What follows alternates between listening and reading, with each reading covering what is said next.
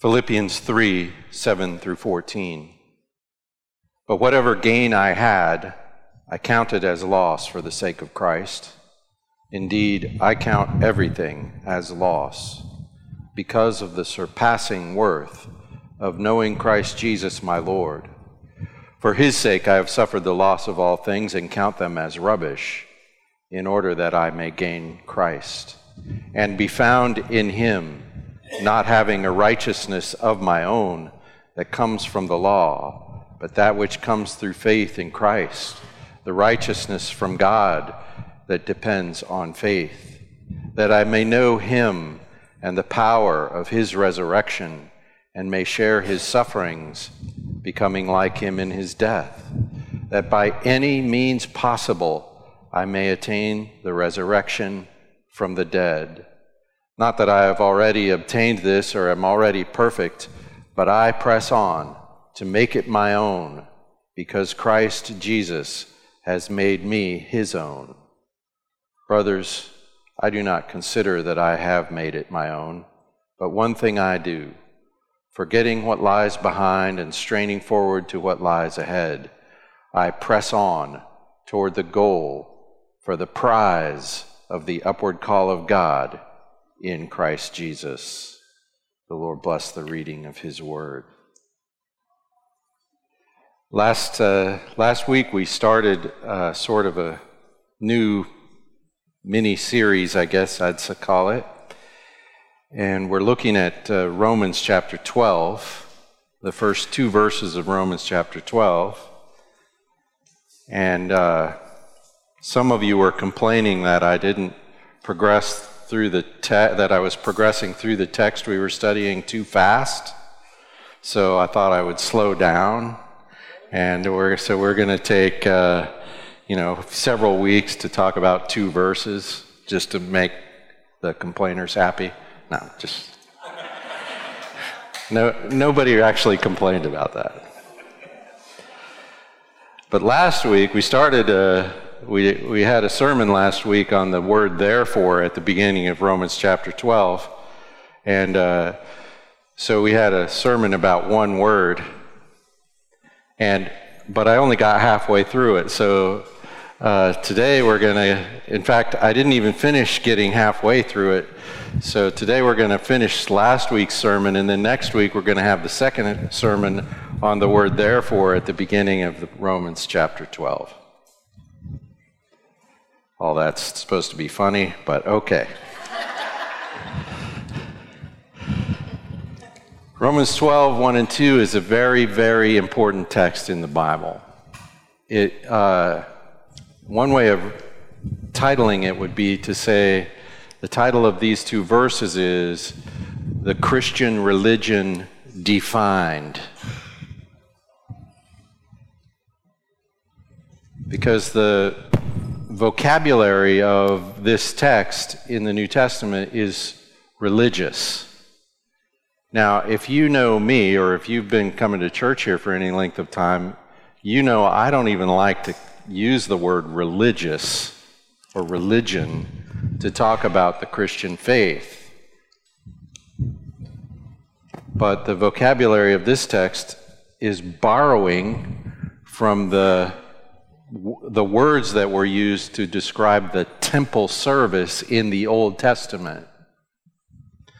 And so one way of reading this text is to see that it is a description of the new covenant temple service.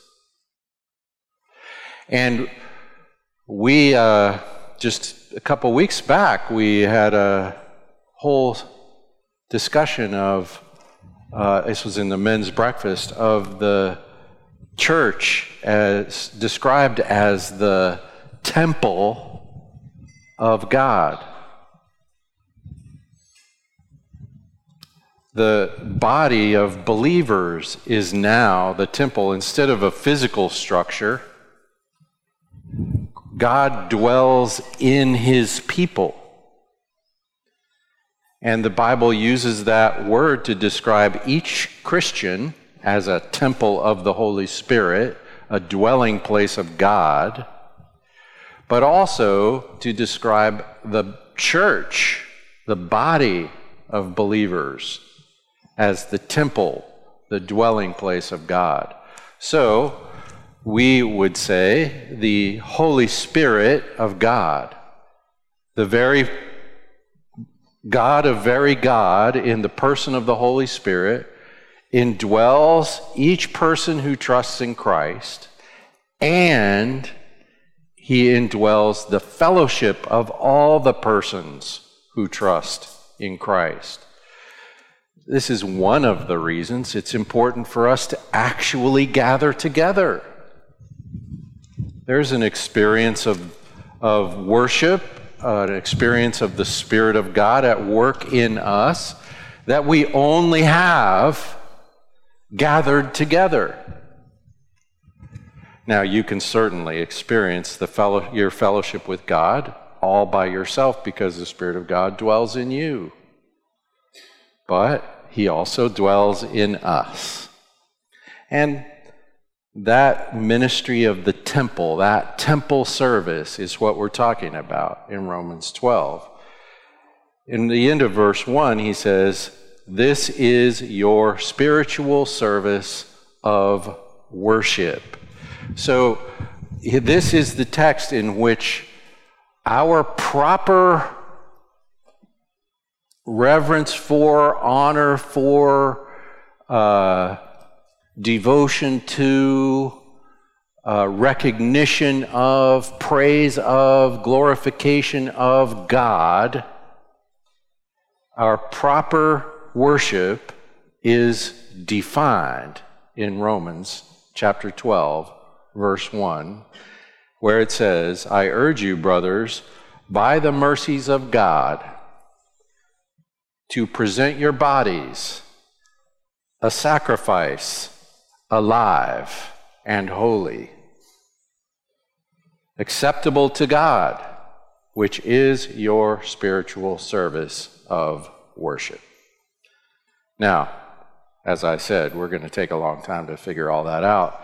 And right now, we're just figuring out the word at the beginning, the word therefore, because this text is, Paul is saying, so if all that I've told you in this whole letter to the Romans, if all of that great good news is true, then what? This is the beginning of the then what section of the book of Romans. So, since we're starting in the middle, we can't start in the middle. We have to go back and sort of remember, what is the therefore about? Well, that means we're teaching you the whole book of Romans. Now you can see why it might take so long. So really, we're teaching you the whole book of Romans very quickly in order to get to this bit in chapter 12. So last time we noticed that the theme of the book of Romans is in chapter 1. And the theme of the book of Romans is, I am not ashamed of the good news of Jesus Christ, because it is the power of God for salvation. The power of God for salvation is the gospel of Jesus Christ. I just want to stop for a second here and point out to you that salvation is not something that we do for the world. Nobody comes to Christ because of your powerful and persuasive arguments. That's not where the power is. Now, I'm not telling you not to make persuasive arguments. Make them all. But the power is in the message of the good news of Jesus Christ, not in how well you present it or argue for it. So just go out there and say it and see the power at work. All right. So the power is in the good news of the uncovering of the righteousness of God. That's what he says in in verse 17 of chapter 1. For in it the righteousness of God is revealed. It's revealed in the person of Christ. It's seen by faith. It's received by faith. It's the power of God for salvation. So then we talked about, well, salvation from what? The righteousness of God announced in the gospel is salvation from the righteousness of God. Because God's own righteousness means God must execute judgment. So the thing we're saved by is God, and the thing we're saved from is God. Right there in chapter 1, the wrath of God is revealed against all ungodliness. Is there any ungodliness? All ungodliness, the wrath of God is against. And the unrighteousness of men, who, the scripture says, suppress the truth.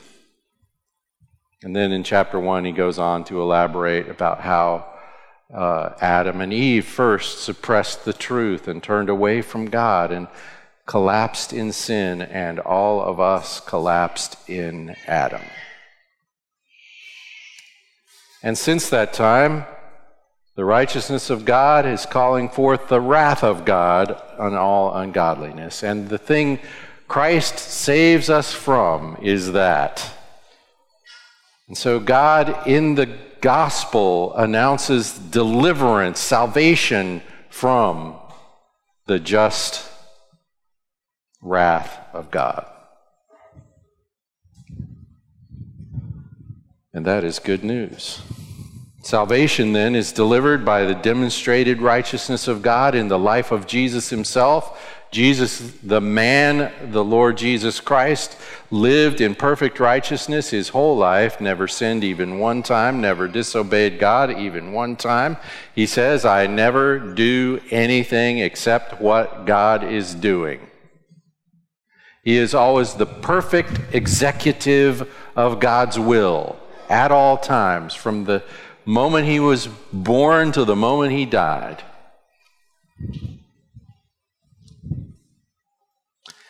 And that is the righteousness that is provided to us in his death and resurrection. And that's what we read about in Philippians, not having a righteousness of my own that comes from my own obedience to the law of God, but having the righteousness of Christ that comes from his obedience to the law of God. That's perfect righteousness. My righteousness, the scripture says, even when I do the righteous thing, I do it from an unrighteous heart, and so it's messed up. But the righteousness of Christ is perfect out of perfect devotion to his heavenly Father, an expression of the love of the Father reflected in the life of the Son, so that he obeys not just according to the letter of the law, but according to the heart. You remember how he preached in the Sermon on the Mount. He said, I know you've heard, you shouldn't commit murder, but I'm telling you, when you're angry enough to wish someone died, that's close enough. That shows you what kind of heart you have. And if you have a sinful heart, when a sinful heart even accidentally does right, it's still sinful. We are stuck beyond stuck. Except that Jesus was not that way. Jesus lived perfectly with a perfect, genuine heart for the Father at all times. It's hard even to imagine. And that is the righteousness that is credited to you because of your faith in him. And that's what we read about last time. It's received by faith. Abraham believed God, and it was credited to him as righteousness. This is Romans 4, the whole thing. And then we come to chapter 5, which is what I'm calling a pause for singing on the greatness, on the goodness of this grace of God in Christ. And so chapter 5 says this, therefore, having been justified by faith, having been justified means being declared righteous, having the very righteousness of Christ credited to you and to me. So that when God examines me on the scale of righteousness, he sees me in Christ. And so the righteousness I get credit for is the righteousness of Christ.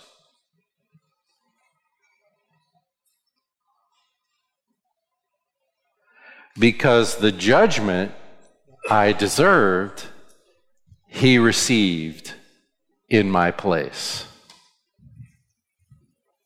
Therefore, having been justified by faith, we have peace with God through our Lord Jesus Christ, through whom also we have obtained our introduction by faith into this grace in which we stand, and we exult in hope of the glory of God. And not only this, we also exult in our tribulations, knowing that tribulation brings about perseverance, and perseverance, proven character, and proven character, hope. And hope does not disappoint, because the love of God has been poured out within our hearts through the Holy Spirit who was given to us. Does this sound good yet? For while we were still helpless, at the right time Christ died for the ungodly. He's mentioning that word ungodly again, that the wrath of God is poured out against the ungodliness. And who was it that Christ died for? The ungodly. For one will hardly die for a righteous man, though perhaps for a good man someone might dare to die. But God demonstrates his own love toward us in that while we were still sinners, Christ died for us. Much more than that, having now been justified by his blood, we shall be saved from the wrath of God through him. For if while we were enemies, we were reconciled to God through the death of his Son, much more having been reconciled, we shall be saved by his life. And not only this, but we also exult in God through our Lord Jesus Christ, through whom we have now received the reconciliation. You might not have noticed, but that text mentions several times, we exult. That's an English word I might have to explain. Exult means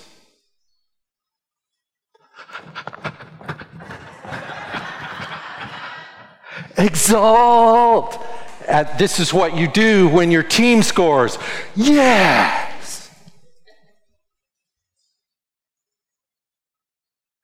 It's how we respond to the one-word sermon of Jesus Christ. It is finished.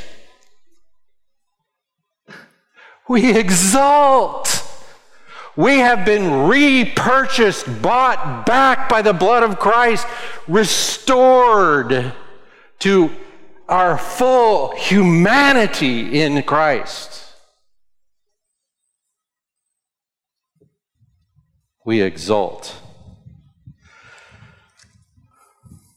So, now I'm all out of breath from all that exulting.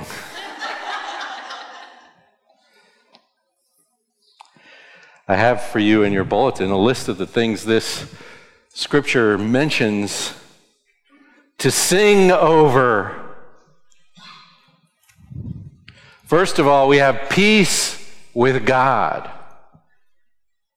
Now, here's what the world does. The world goes around pretending to have peace with God, denying that God could have anything against them. Yeah, I mean, I'm not perfect, but, I'm sure I'll be okay.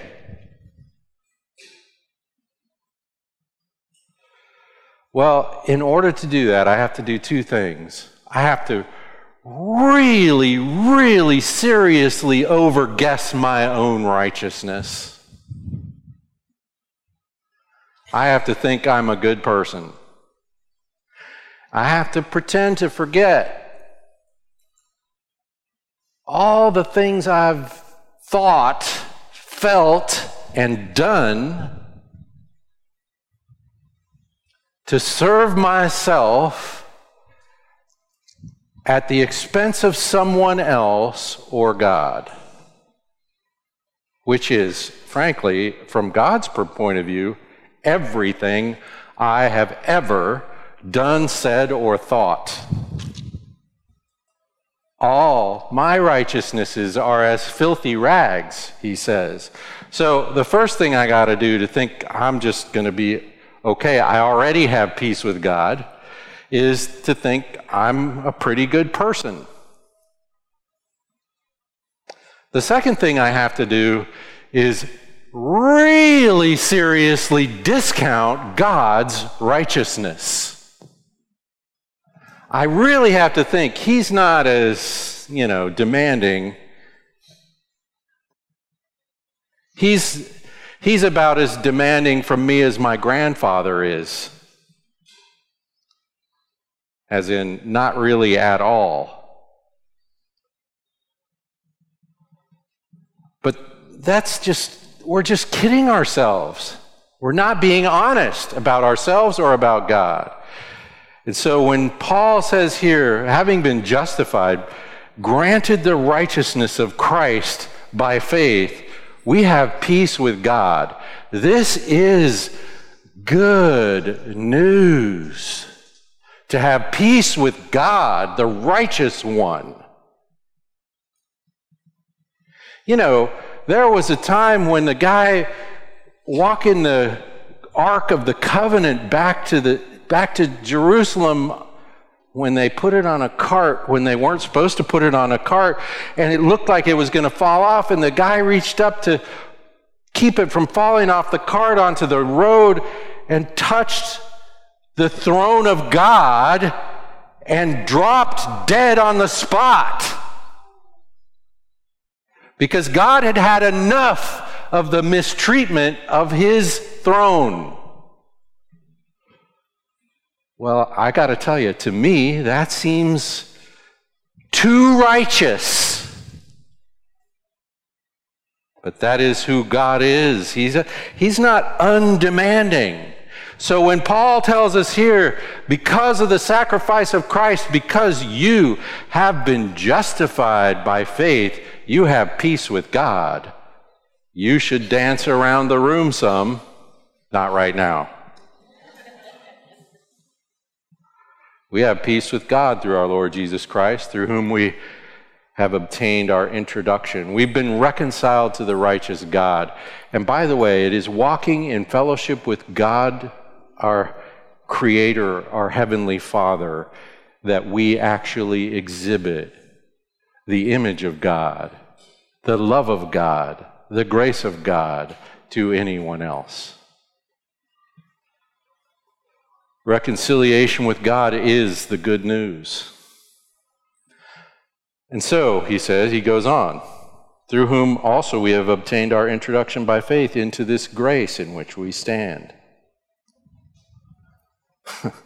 We have standing in God's favor. The scripture says we come boldly before the throne of grace in Christ. We come boldly to the very place that Isaiah cried out in despair, "Get me out of here. I do not belong here." The prophet Isaiah, when he found himself before the throne of God. We, according to the book of Hebrews, come boldly there. I can waltz in there like I own the place. I can say, "Hi, Dad," to God Almighty. Well, that's good news. So he says, we exult. This is the first we exult in the hope of the glory of God. We exult. We look forward to the glory of God. Well, if you have not been reconciled to God, if you don't have peace with God, that is not something you exult in. That is something you should be terrified of. But we have been transformed. We're not terrified anymore. We're rejoicing in Christ. This hope of the glory of God. And then he says, not only this. He says that a few times in this text. And not only that. And you're going, well, that wasn't that good enough already? And then he says, and not only that. Not only that, he says, we also exult in our troubles. I'm telling you, the cross of Christ has turned everything upside down. We now are in a position to rejoice when we have difficulty in life.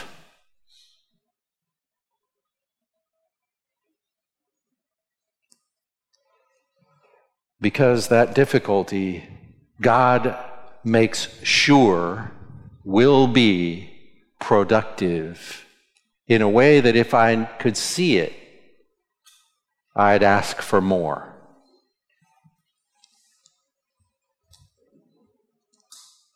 We know that tribulation brings about perseverance, and perseverance, character, and character, hope. And hope does not disappoint because the love of God has been poured out. What is the character that your troubles, if you're in Christ, what is the character that your troubles produce? All you got to do is skip ahead a bit to chapter 8, where he has predestined us to be conformed to the image of his Son. So God has imputed the righteousness of Christ in you, and he is using everything that happens to you to actually produce the righteousness of Christ in and through your life.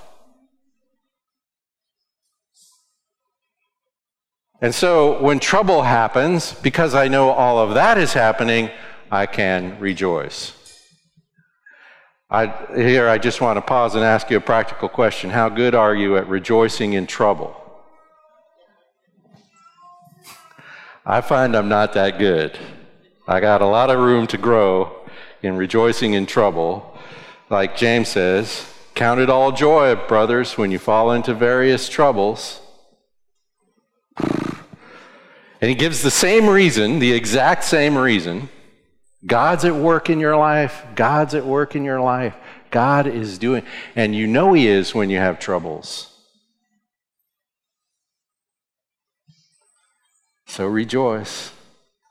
I want to look through my immediate circumstance to my eternal circumstance. I want to know where I'm going to end up, not just what kind of ditch I'm in right today. So, we exult in tribulation.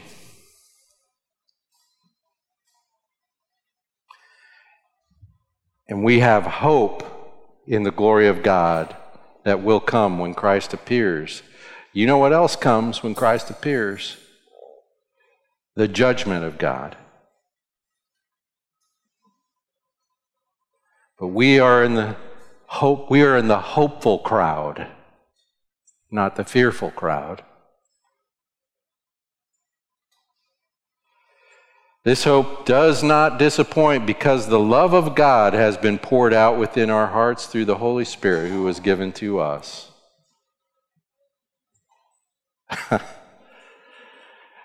Christians, stop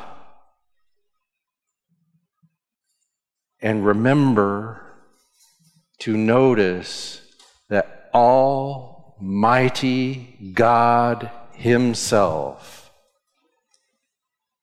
is in you, lives in you, in response to your faith to Christ. Jesus said it. The Holy Spirit's with you. He will be in you. And now he is.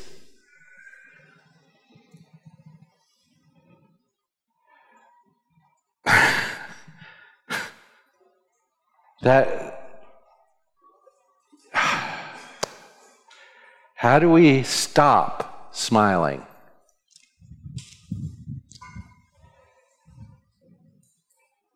The very Spirit of God is given to you and to us. And he is as God the Father or God the Son.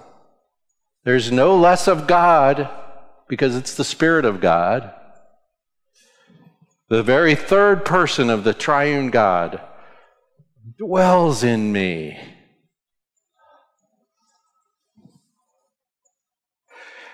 I know I've heard that so many times I start getting used to it, but I should never get used to that.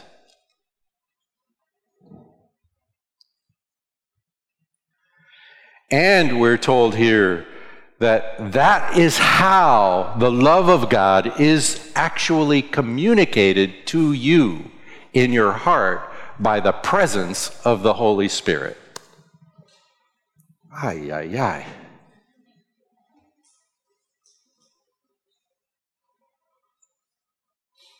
For while we were still helpless, at the right time, Christ died for the ungodly. For one will hardly die for a righteous man. Maybe somebody would die for a good man. But God demonstrates his own love toward us in that while we were yet sinners, Christ died for us. You, Christian, you are the object of God's unbounded love and the vessel of it. In other words, I can get it from you.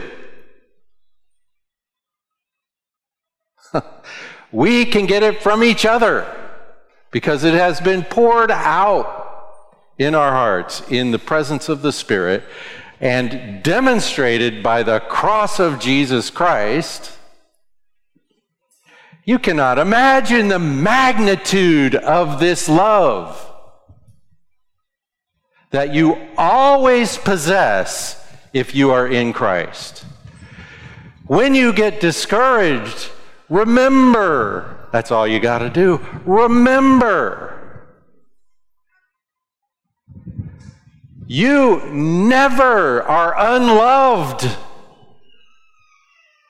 You are loved beyond your wildest dreams by the Lord God Almighty, who demonstrated that love in the sacrifice of his own Son for your sins, and communicates that love by pouring into you yourself his very Spirit. Are we singing yet? We exult, we exult, we exult. Much more than, he says in verse 9, having now been justified by his blood, we shall be saved from the wrath of God through him.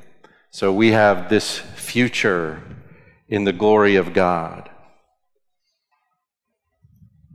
Salvation from the wrath to come.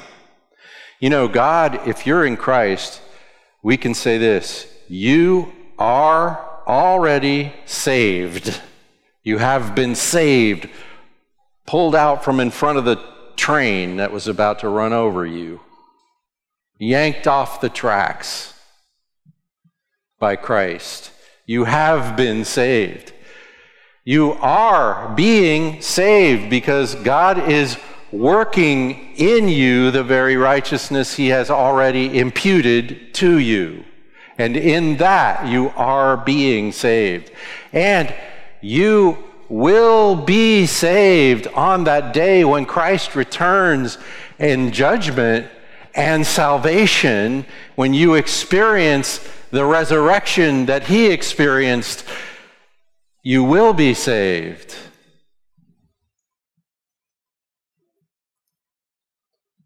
We exult. For if while we were enemies, we were reconciled to God through the death of his Son, much more having been reconciled, we shall be saved by his life. He's going to make more out of this in chapter 6, where he says, well, if we're in Christ in his death, we're in Christ in his resurrection. We have the opportunity to walk in newness of life, he says.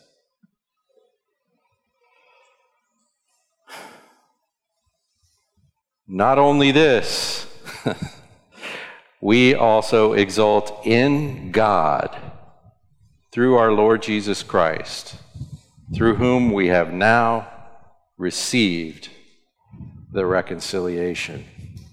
All of this, all Paul's doing is pausing in the middle of his exposition of the gospel, of the revelation of God's righteousness in Christ, the imputation of God's righteousness to those who have faith in Christ. He's just stopping to tell us how good it is. How good it is. How good it is to be justified by faith. Because of that justification by faith, we have all these things and more. That is, well, about half of the therefore. Therefore, I urge you, brothers, in view of God's mercies. Well, we just are taking a good, hard, long look at the details of God's mercies. And in view of that, what do? What is the only reasonable response to all of that? Well, it's here in Romans 12. Present your bodies a living, holy sacrifice. Make yourself a sacrifice. And don't worry, we'll figure all that out, exactly what that means. I'm going to summarize it for you now. You throw yourself on him. You give yourself to him. You're like, okay, all right. A living sacrifice is, I belong to him. That's all. I belong to him. And if you're here this morning and you're hearing really for the first time the goodness of the good news, and you want to be justified by faith, this is all there is to it. Okay. I'll have it. I'll take it. I'll trust in him, and I will quit trusting all of my own nonsense, and I will trust in him. That's all. We want more religion sometimes, but that's all. If you're sitting here today and you've suddenly realized how fantastic the salvation is that is available to you in Christ, all you do is say, yes, I'll have it. And if you're sitting here today and you've been a Christian for 1,000 years already, most of you don't look that old, but okay. If you've already been a Christian for a long time, guess what you need? To say yes to the grace of God in Christ. That's all. That is all. I'm not even worried about how you're going to behave after that, because God says he'll work it out.